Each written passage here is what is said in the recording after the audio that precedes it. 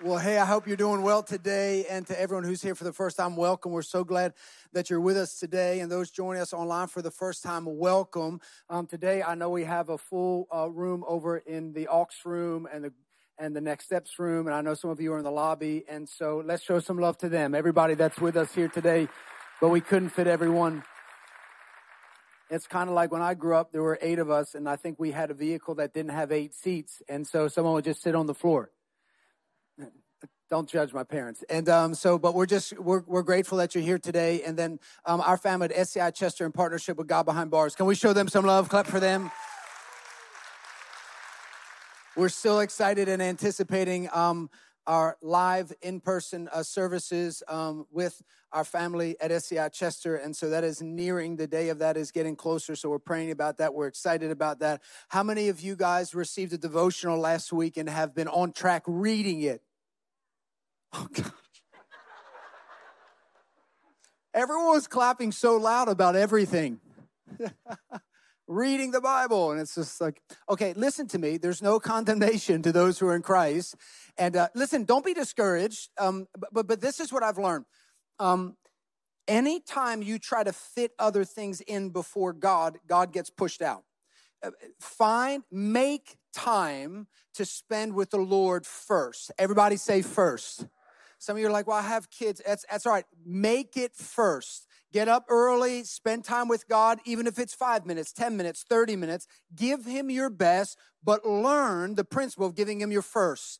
And I think there are some of us that just have to refine the edges around, saying, no, this is an eternal thing. It's a significant thing. I'm going to give God my first. And when you do that, you're going to build not only just a habit in your life, you're going to build a strong conviction in your life that'll see you through the rest of your life. And so there were well over 1,000 devotionals handed out last week. Make sure as you leave today, if you have not received a devotional, you pick one up. I know it's also available on the app, so you can read through the devotional as well on the app if you don't have a hard copy. But we want to make sure that everyone gets a copy. It is day 8. It's not too late to jump into the devotional. We are reading through the entire book of James through the month of January as a church family. And I can't reiterate how excited I get when we all as a family read through the same portion of the scriptures together. I believe it helps us in more ways than we can recognize. I also wanted to make sure that I mentioned today starts Growth Track. A lot of you always ask questions, hey, how can I get more involved? What can I do to be part of team or to allow my gifts to be used in the church? And how can I learn more? Growth Track is the way for you to not only belong on team, but to hear more about the life of our church, to hear the vision, the heartbeat. I love it because I get a chance to say hello to people, which I often don't get the opportunity to do. Our staff will be there, a portion of our staff, through the 3-week course. It happens after our 1 o'clock service. At 2:30 it starts right in this room. The team turns this room around. We use this room for our Growth Track class. And so there are a fair bit of people signed up. It's not too late to do that. But I would love for you to take the time to say, hey, you know what? This is a year I'm going to step up. I'm going to give more of who I am to being part of this family here at True North Church. Can you say amen to that? Does anyone else get lost with the amount of James in the New Testament? I'm the only person. And sometimes you read through and you're like, yeah, James, I know James. Well, you know one of the James. There are a lot of James in the New Testament. James and John, the sons of Zebedee, you might be familiar with them.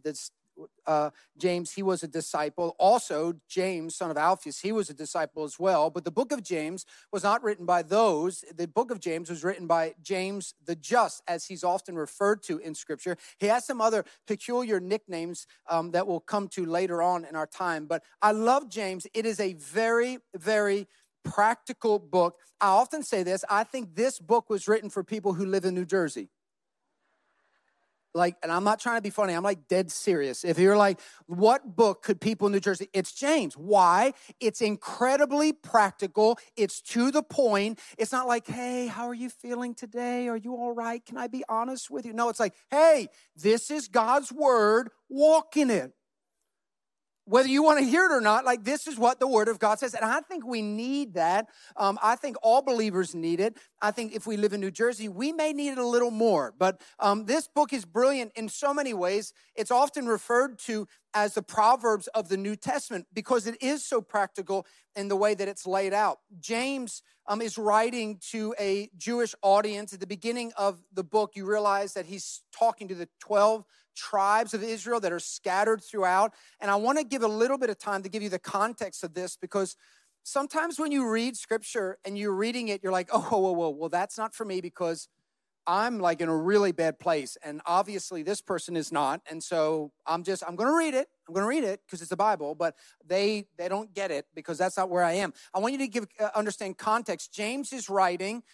He is the half-brother of Jesus, which I'll talk more about in just a moment. But he's writing in the context when all the tribes have scattered. If you read in the book of Acts, you'll recognize the time period. James is writing in the similar time period. Theologians, scholars suggest it's prior to 50 AD, but it could be 40 or 45 AD. Nonetheless, it's in the time period where the church has scattered because it has experienced the first martyr of the church, which is Stephen. Do you remember that incident in the book, in the Word of God, where Stephen is killed? Saul is standing present, who would later find his conversion and become Paul. We read his books throughout the New Testament. He is standing there watching Stephen be executed because he is a follower of Christ. The entire church flees. Everyone runs into a different direction. Everyone's trying to figure out, where do we go? What do we do? And everyone has a heightened sense of worry. And they're all going through trials and tribulations. Now, many of us here today, you could be like, well, I've gone through trials and tribulations, and all of us have. Some of them are more intense than others, but I personally, I don't know about you, I'm not speaking for you. I don't know your story. I know we have people from all over the world at times that are part of our family, but I have never been hunted down as a believer in Jesus. For that reason, been hunted down where someone was attempting to kill me, my wife, and my children because I follow Christ. But this is what they're dealing with. This is not like, it's just, hey, you're going to get a fine if they catch you and they find out you have a Bible. No, if you are a follower of the way, which is what they would refer to them as at that time period, then you would be hunted down, ultimately brought before the Sanhedrin or the Jewish council, and you would be executed. So there's a little bit of tension, I would say, in the early church. Can you say amen? And so that tension causes the church to be to question how to go through trials and tribulations. They've experienced the death and the resurrection of Christ, and it is significant. And I find it fascinating because James, being the half-brother of Jesus, doesn't find a true conversion moment until Jesus has a conversation with him. After he is resurrected in 1 Corinthians 15, he has a conversations with James. And when he has that conversations, it's like everything in James' life changes. He's not the same person. Prior to that, there was the skepticism, like, I don't know. After the resurrection, James is a different person. He's not even remotely the same. If you were to turn to, I have way too much stuff on this platform. Something will fall. I'm just telling you, so don't laugh when it happens. It will fall. Mark chapter 6, listen to what it says. It says, Jesus left there and went to his hometown accompanied by his disciples in his hometown. When the Sabbath came, he began to teach in the synagogue, and many who heard him were amazed. Where did this man get these things, they asked. What's this wisdom that has been given to him? And what are these remarkable miracles he is performing? Isn't this the carpenter? Isn't this Mary's son and the brother of James, Joseph, Judas, Simon? Aren't his sisters here with us? And they took offense at him. And we know, according to that scripture alone, that there were at least 6 children in his household. And I mean, I can't imagine, anytime you are in a big family, I'm one of 8, my father's one of 11, and you have a big family, there's always a weird competitive nature. I can't imagine having Jesus in your family. You would never win anything. Nothing. You'd always be second, which would be pretty frustrating. But here's James, and when James has this conversion moment, this revelation, this is fascinating. I want some of you to grasp this. He grew up with Christ. He watched him teach and preach. He watched him go to the cross and be crucified. And then when he defeated sin and death and had a personal conversation with him, it was like James saw him for who he really was. But up until that point, he never truly saw him for who he was. And maybe that's a question you need to ask yourself today. Do you see Jesus for who he truly is? Because when you do that, you, my friend, will never be the same. Your life will be turned upside down. You will not be the same person because of your ability to see Christ for who he is. James begins his book I personally believe in quite an interesting manner. If we were to read the first 4 verses, which we're going to do right now, James chapter 1, verse 1, in the NIV translation, this is how he begins his book. He says, James, a servant of God and of the Lord Jesus Christ, to the 12 tribes scattered among the nations, greetings. Consider it pure joy, my brothers and sisters, whenever you face trials of many kinds, because you know that the testing of your faith produces perseverance. So let perseverance finish its work so that you may be mature and complete, not lacking anything. So James writes, and he begins right off the bat because no one is probably thinking he's going to begin this letter by talking about joy. But I find it interesting. Listen to me now. If you and I were to meet and we would introduce ourselves, I'm always struck by this. What do you see is the most valuable attribute that describes yourself? And usually we don't do it right away. We're like, hi, I'm so-and-so. It's nice to meet you. Great weather outside. What do you do? Oh, that's cool. You going to watch the game? Oh, okay. I don't care. Oh, great. You go through all these like nonsense. And then you get to the point where you're like, hey, well, what do you do? And this is the most important thing because somewhere strangely wired in our humanity, our value is intrinsically connected to the way that we produce stuff in our own strength. So somewhere along the line, it's like we put a lot of equity and value and emotional worth into what we do. And so we'll say, well, I do this. This is who I am. I'm the boss, or the CEO, CFO, whatever it is, and this is who this is where I'm going. I just got promoted. I work at this place. We're the fastest growing. We're doing, like, whatever it is, we describe ourselves. This is James. He could have very easily and subtly, in some sense, said, hey, I'm not a big deal, but my brother is, And I just want to let you know that, like, I grew up with him, none of you did, and so I kind of know things. But he doesn't. That's not what he says. His introduction to the church, to everyone scattered, is, I'm a servant of God and of the Lord Jesus Christ. I'm a servant of Christ, of Jesus. I'm his servant. It is, in many ways, the highest privilege that any of us will ever get to put on ourselves, that we are sons and daughters of God, but servants of the King. Can you say amen?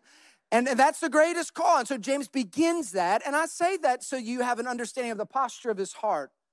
I want you to know his approach to this. He had a nickname, which is quite interesting. They would call him Camel Knees. It was an interesting thing, and it's not in the text, but early Christian historians would write, Eusebius would say that it was known amongst the church at that time. They would refer to him as Camel Knees. His knees were so callous. Why? Because he was always found on his knees praying to God. It didn't matter when you interrupted James or you barged in on him or you tried to find him, he was on his knees interceding with God. He was praying. I just want you to have a context of the person who wrote this book to understand he wasn't sitting in a high place in a chair looking down on the church and trying to tell everyone they're wrong and what. No. He says, I'm a servant of God, and I understand the place to be on my knees before God. But I'm writing to you that you should consider it pure joy whenever trials come your way of any kind, because you know that the testing of your faith produces perseverance. He's talking about trials and tribulation, and then all of a sudden immediately jumps from trials and tribulations to faith. Like, wait a second. We're being hunted in some ways, and now you say that our trial and tribulation, we should consider what we're walking with as joy, because the trial is testing our faith. Now, he says that it's not only in the testing of your faith that's a benefit to you. He's saying the enduring of that testing produces something that he would use as the word to describe perseverance. And he says, now don't interrupt perseverance. Don't take it out of the oven until it's done cooking. Let perseverance finish its work. And when it's done, you will be the benefactor. You will be mature. You will be complete. You will lack nothing. I have to tell you, the reason James says that is because he knows himself, he knows humanity, and most of us, when we go through trials and tribulations, we're like, hey, that's fun for like 5 seconds, and I'm out. I don't want to be there anymore. I don't want to deal with it. I want to run. I want to pretend. I want to go find comfort and joy in other areas. I want to figure out how to distract myself, how to pretend like none of this is happening. And he's saying, no. That's not how we find joy through trial and tribulation. There is a testing of our faith. He's saying, listen, actually what's really happening is you're learning what you can lean on in trial and tribulation. And he's saying, learn to lean on God, learn to lean on Christ in trials and tribulations. He goes, because in you something is being refined. It's being worked. It's being strengthened. It's being matured. And some of you are like, it's that strange smile you try to make when someone tells you something that you don't want to hear, but you know you need to hear it. You're like, thanks, praise God, hallelujah. But I want you to know, like, James is dead serious when he says to you, like, listen, I know you think like this, you might be in a season that you don't know how to describe it. It seems unfair. It seems wrong. It seems broken. There's nothing that seems to be right about it. And you have so many questions going on in your head and circulating through your mind that you always feel beat down and discouraged. When he talks about perseverance, I went to our dictionary that we have in our language. I didn't go to the original text. I did go to the original text, but I want to read to you what the word perseverance. By definition, it is the steady persistence in a course of action. The steady persistence in a course of action, a purpose, a state, especially in spite of difficulties, obstacles, or discouragement. Now, I don't know about you, but how many of you have someone who's steady in your world? Someone who's steady. Because listen, some of you, like when it's good, you're good. And some of you, when it's bad, like you are bad. Do you know what I'm talking about? Some of you, just the rest of you, I'm probably talking to the majority of you, that's why it's so quiet. Then the other side of you in the marriage is you're the steady one where you're just like, you're good. Like it's easy. You don't need to be too high or too low, but sometimes it's in, the ups and downs. Perseverance is like, no, there's a steadiness in the course of action in my purpose, regardless of the difficulties, regardless of the challenges and the discouragements, I'm going to be steady. Right under that definition, there was a word that just said theology. And as I was reading through the dictionary, I thought it quite peculiar because I wasn't through one of my biblical dictionaries. And it says theology, a continuance in a state of grace. A continuance in a state of grace to the end leading to eternal salvation. Now, grace is unmerited favor. You can't earn it. You can't work for it. You can only receive it. Grace in a picture of understanding is you can, but God can. You can't, but God can. And so what he's saying you will persevere, but don't let it disappear. Don't let it go. Endure the trial and tribulation, because in the endurance, it will produce perseverance. And perseverance, when it's finished its work in you. In you. See, this is the thing. Perseverance has nothing to do with what happens around you. And sometimes when you, in your own attempt to control everything, control is a weird word, isn't it? It's probably one of the biggest illusions we struggle with in our humanity. Is the thinking that we can control circumstances and outcomes, and if we do it, we're good. And Paul's like, hey, I want you to pretend, and not only pretend because it's more of a reality that you really don't have any control of what happens around you, but you have everything within your ability to control what happens within you. And so as you're going through trial and tribulation, recognize that perseverance, this state, it needs to be refined. It needs to wrestle with you on the inside. And when it's done wrestling with you, it's going to produce something. It's going to produce something. One of the struggles that I often see in church is the moment you have an opportunity to be refined, people run. people leave. They become disengaged. They find other things that are more entertaining that for their time. And it's almost like, man, you just missed your opportunity to be matured and to grow. I want to read to you this same passage of scripture found in the New Living Translations. I want to read it to you. Listen, it says, dear brothers and sisters, when troubles of any kind come your way, any troubles of any kind come your way, consider it an opportunity for great joy. It's just an opportunity. It's just an opportunity. When any trial or tribulation comes, you have an opportunity to consider it great joy. For you know that when your faith is tested, your endurance has a chance to grow. So let it grow. Let it grow. For when your endurance is fully developed, you will be perfect and complete, needing nothing. Do you know what he's saying? When you read that, sometimes you're like, man, I want to be complete, needing nothing. You know what he's saying? Learn how not to trust yourself and learn how to trust in God. Learn how to not trust yourself for an outcome and learn how to trust in God. But this is a learned thing. This is a growing thing. This is I need to plant something and I need to allow it time to grow within me to produce something. It's an opportunity. It's not a guarantee. It's an opportunity for you to consider it great joy. I have a friend who's going through a difficult season right now in his life, and I know all of us have gone through difficult seasons, and some of us have been refined through loss and cancer and bankruptcy and struggles in marriages and family, and all of us have our stories and our own testimonies, but I realize the power and what it means to truly rejoice with someone who's rejoicing and to mourn with someone who's mourning. There's times where I'm praying and the two of us have shared with each other our challenges. My wife and I, many of you know, are expecting our 5th child, and early on in the pregnancy, the doctors gave us what was a pretty rough report, to be honest with you, and as a pastor, I have a unique way, the way I deal with any words that are spoken to me or over me or my family.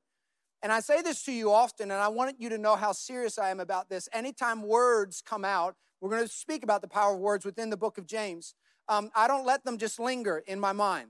I don't let them linger in my home. I don't let them linger in conversation or thought. I hold everything captive, every word that comes. I'm telling you, listen to me. Everything that's spoken over me or my family, I take it.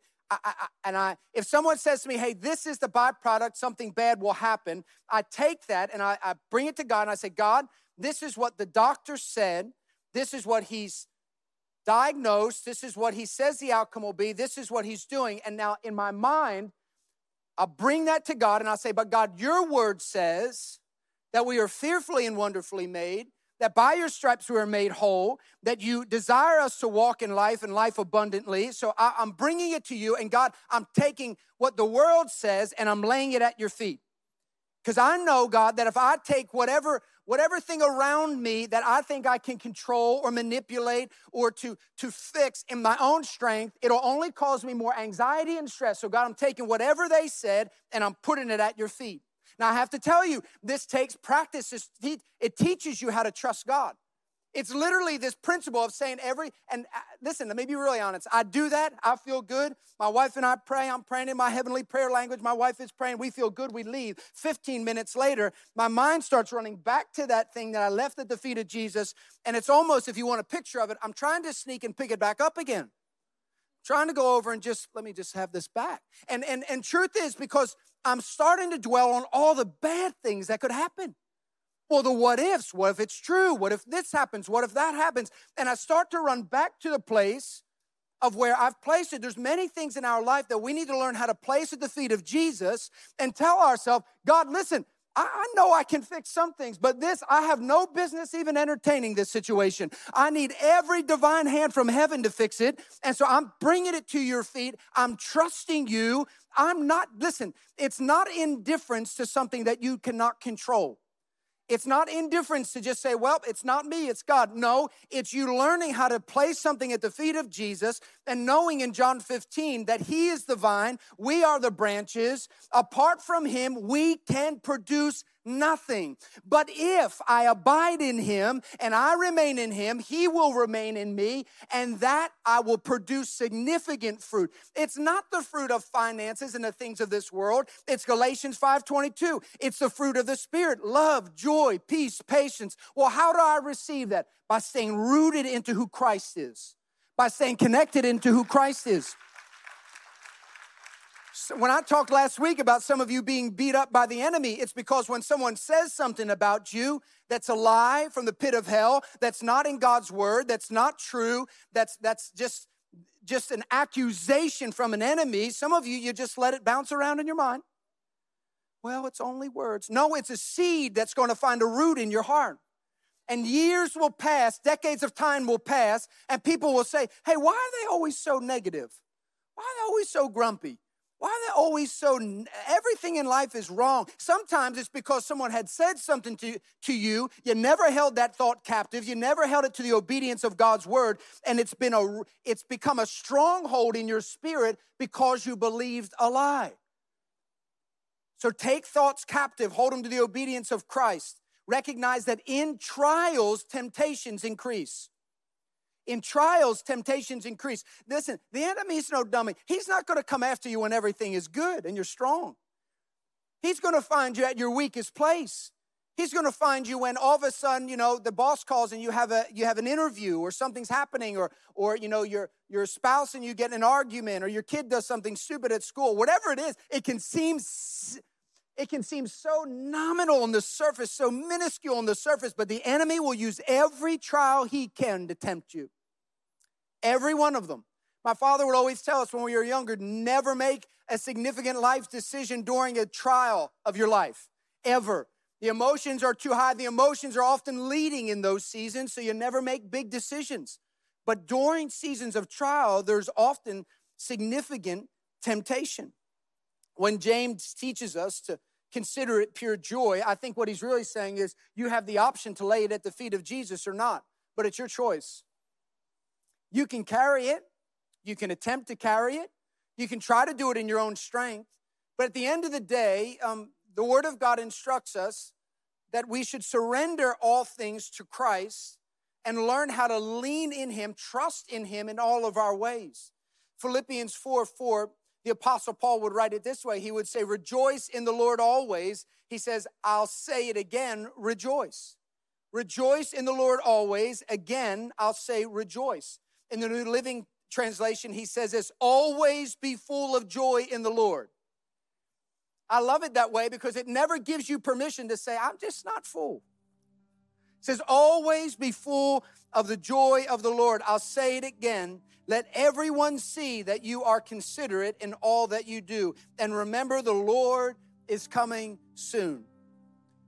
Paul writes to strengthen us, as does James. James would write that this testing period produces something. I don't know about you, but I've been in seasons of my life and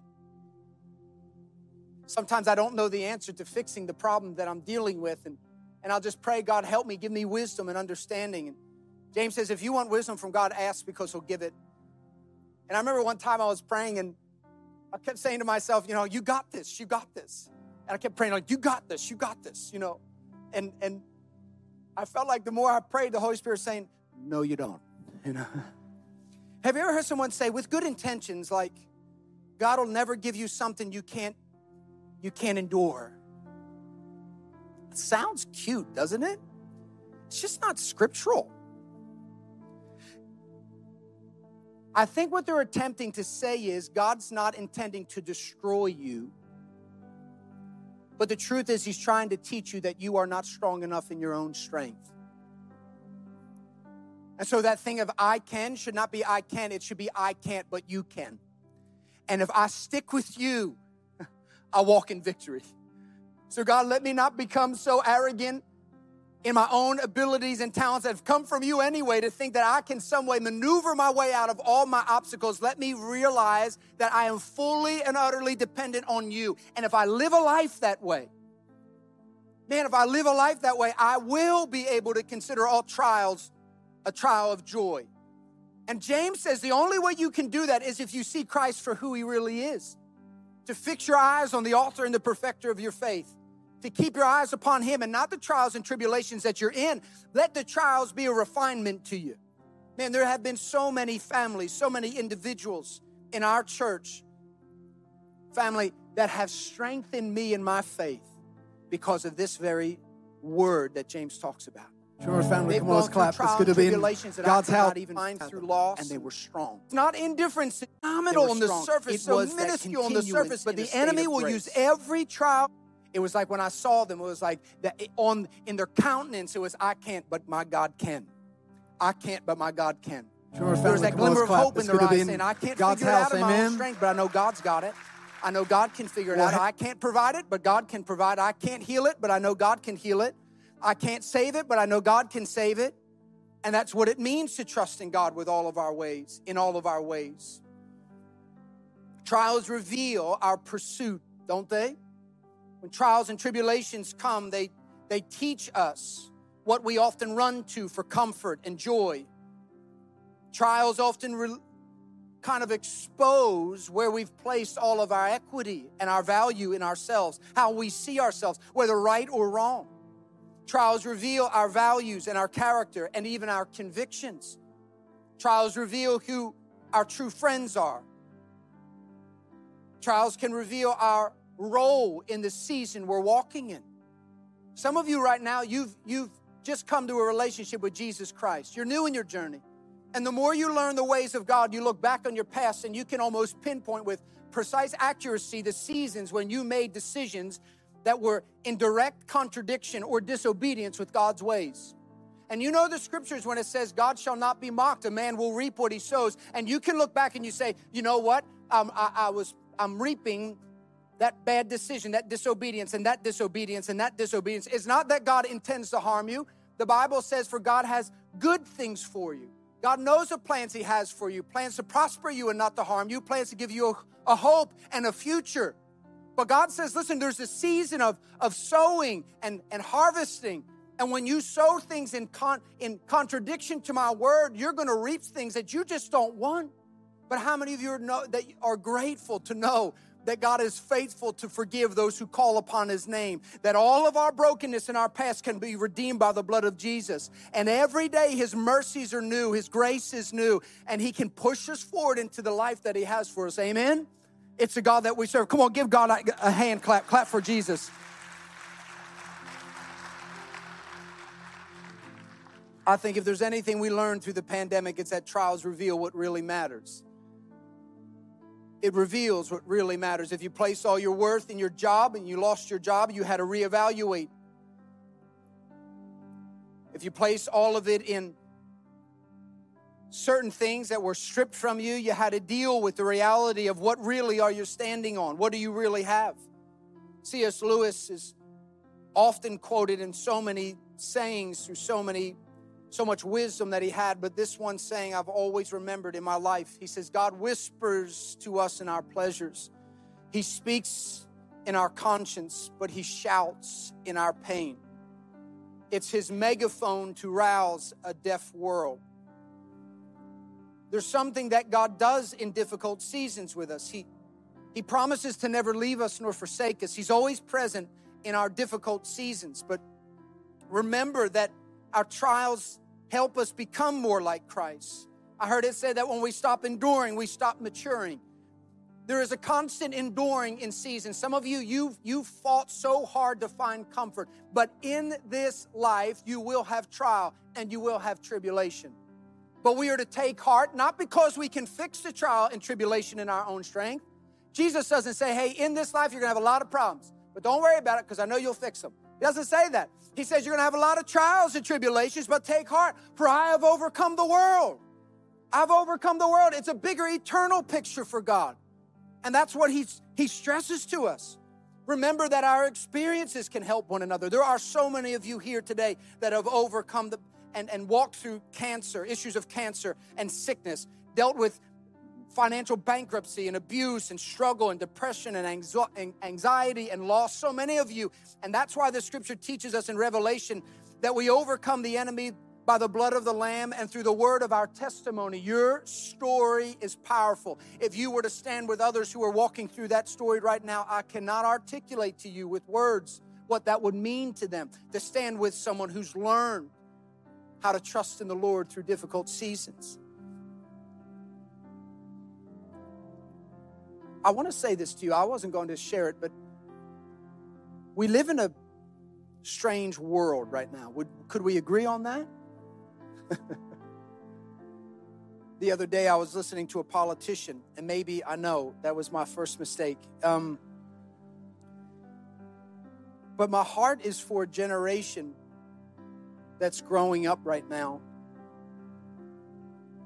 And I don't want to forfeit my responsibility to carve a portion of society that's founded on God's word, but we're living in a world now that tells you, words don't mean anything. You can just replace them with whatever you want, and you can believe whatever you want, and it's good for you. And I've dealt with relativistic kind of relativism. It's that idea that there's no black and white. We talked about this, that everything is gray. It's whatever you want it to be. But we're far removed from that.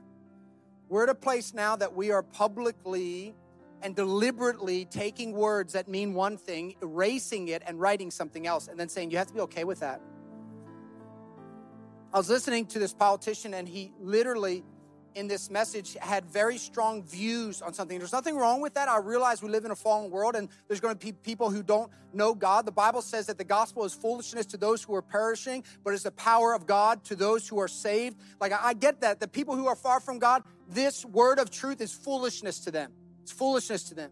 But what breaks my heart is that there are people in our world today, in our cities, in our towns, that are so deceived by the great deceiver in ways. And this one politician was standing there, and he is upholding the dismantling of the institution of marriage. He's celebrating this perverted ideology of sexuality. He's celebrating this degrading of life and celebrating abortion. He's celebrating all these things. And I'm thinking, like, a lot of it wasn't a shock to me because I know the world we live in. But then at the end of it, he began to recite scripture and quote scripture to the people he was speaking to. And this is the danger. This is exactly what James is writing about. He's saying, listen, you're going to walk in life, and there's going to be people in your world, and they're going to say, oh yeah, it's all for God. It's all for God. It's all for God. And they're going to say the things, and they're going to tell you it's all right, and this is what we're doing. But listen, James says, no, there is a right way to walk. And if you stay faithful to God's word and you walk in his ways, you will be blessed. The righteous are never forsaken. And can I tell you something, my friends? Don't be one of those people that lives life through this obscure lens to think that everything is based upon how you feel. My friends, we have God's written word, which is truth. And the word of God calls us to walk and surrender to this truth. And I can promise you one thing. I believe this to the core of my being, that love needs to be seen before it's heard. And I think we can love people and not, listen to me, I think we can love people and still carry the convictions of God's word and still say, no, that's foolishness. That's not what God said in his scriptures about marriage. That's foolishness. That's not what it says about sexuality. That's foolishness. That's not how God views life and the sanctity of life. And we can do it with love, but not forgo walking in his ways. That's everything that James talks about. He talks about the relationship between faith and works, that faith without works is dead. He teaches us that the greater our faith increases through the trials and tribulations, the more you'll walk in obedience to God. If I could just leave you with this thought, don't let your trials and tribulations go to waste. Take the opportunity of the struggle you're walking in today. Surrender it to God. Place it at the feet of Jesus. And let it endure, let it finish its work so that you will be complete, lacking nothing in your spirit. Amen? Amen. Come on, let's bow our heads and close our eyes. I want to pray for some of you today before we go. We never close our time together without giving people an opportunity to surrender their lives to Jesus. And you may be here today for the first time. Maybe you've been visiting several weeks, or maybe you're joining us online for the first time. I'm not certain, but this is what I do know. There's a God that loves you, who cares about you. And maybe you've heard that before, maybe you have not, but I want you to know that Jesus had a conversation with a religious leader when he walked this earth. The religious leader said to Jesus, he said, why have you come? What's What have you come to do? Have you come to fix the broken government? Have you come to deal with this and come to deal with that? And Jesus looks right back at the religious leader and he says, no, I've come to deal with sin. The religious leader was perplexed and a little bit confused. He says, what do you mean you've come to deal with sin? He said, sin is the very thing that separates you for all eternity from God. He says, everyone is born physically, but you must be reborn spiritually. Paul would write in Romans chapter 10:9 that in order for you and I to be reborn spiritually, we must confess with our mouth that Jesus Christ is Lord and believe in our heart that God raised him from the grave. And you might not see that as significant, but my friend, there's power in your words. Confession is powerful. So when you confess with your mouth that Jesus is Lord and believe in your heart that God raised him from the grave, the Bible says at the other side of that prayer, there's a transformation that happens in your spirit. The Bible says that same power that raised Christ from the grave, that spirit, that power now dwells in you, the Holy Spirit. And so when we pray this prayer every Sunday, we're giving people an opportunity to be prepared to stand before God. At the end of this life, you will stand before God, and the very question he will ask you will be this: what did you do with Jesus? What did you do with the one that I sent? The gospel is portrayed no clearer than through John 3:16. For God so loved the world that he gave his one and only Son, that whosoever believes in him will not perish but have everlasting life. It says in verse 17 that God did not send his Son into the world to condemn it. He didn't come to condemn you. He came to save you. You might say, well, save me from what? Save you from yourself, from the sin in your life. The Bible says that all have sinned and fallen short of the glory of God. None are righteous, not even one. But there's a payment for your sin. There's a wage to your sin, or a penalty. The Bible says the only way to deal with sin is through the shedding of blood. And maybe it's the first time you've ever heard this. Maybe you've always looked at the cross of Jesus and never understood why Jesus needed to shed his blood. Why did Jesus have to die? I don't get it. It doesn't make sense. All these Christians, they always look to the cross. What's the cross have to do with my story? The cross has everything to do with your story. You'll never understand your story until you understand his story on the cross. Because, my friend, your story begins when you understand his story. The Bible says that when he came from heaven to earth, he came on a mission to find a way for you to spend eternity with God. And the way that he did that was by giving of himself. The perfect gave himself for the imperfect. The sinless gave himself for the sinful. Jesus went to the cross, and through the shedding of his blood, he paid for all the sin of humanity. But the Bible says that even though it's been paid for, the debt has been paid, your gift is waiting, you must receive it. You must receive it and surrender your life to Jesus and receive the salvation that comes through Jesus Christ. The Bible says that when you stand before God and you confess your sins before Jesus, it says that the blood of Jesus washes away your sin. And so when God sees you, doesn't see you in your imperfection, in your fall, in your failings, in your shortcomings. He sees you covered by the blood of his Son, Jesus Christ. Better said, he sees you in his righteousness. So if you're here today and you want to surrender your life to Jesus, we're going to say this prayer as a family. You're not going to say it alone. True North, come on, help me lead people to Jesus right now. Say, dear Heavenly Father, I accept your Son, Jesus Christ, as my Lord and Savior.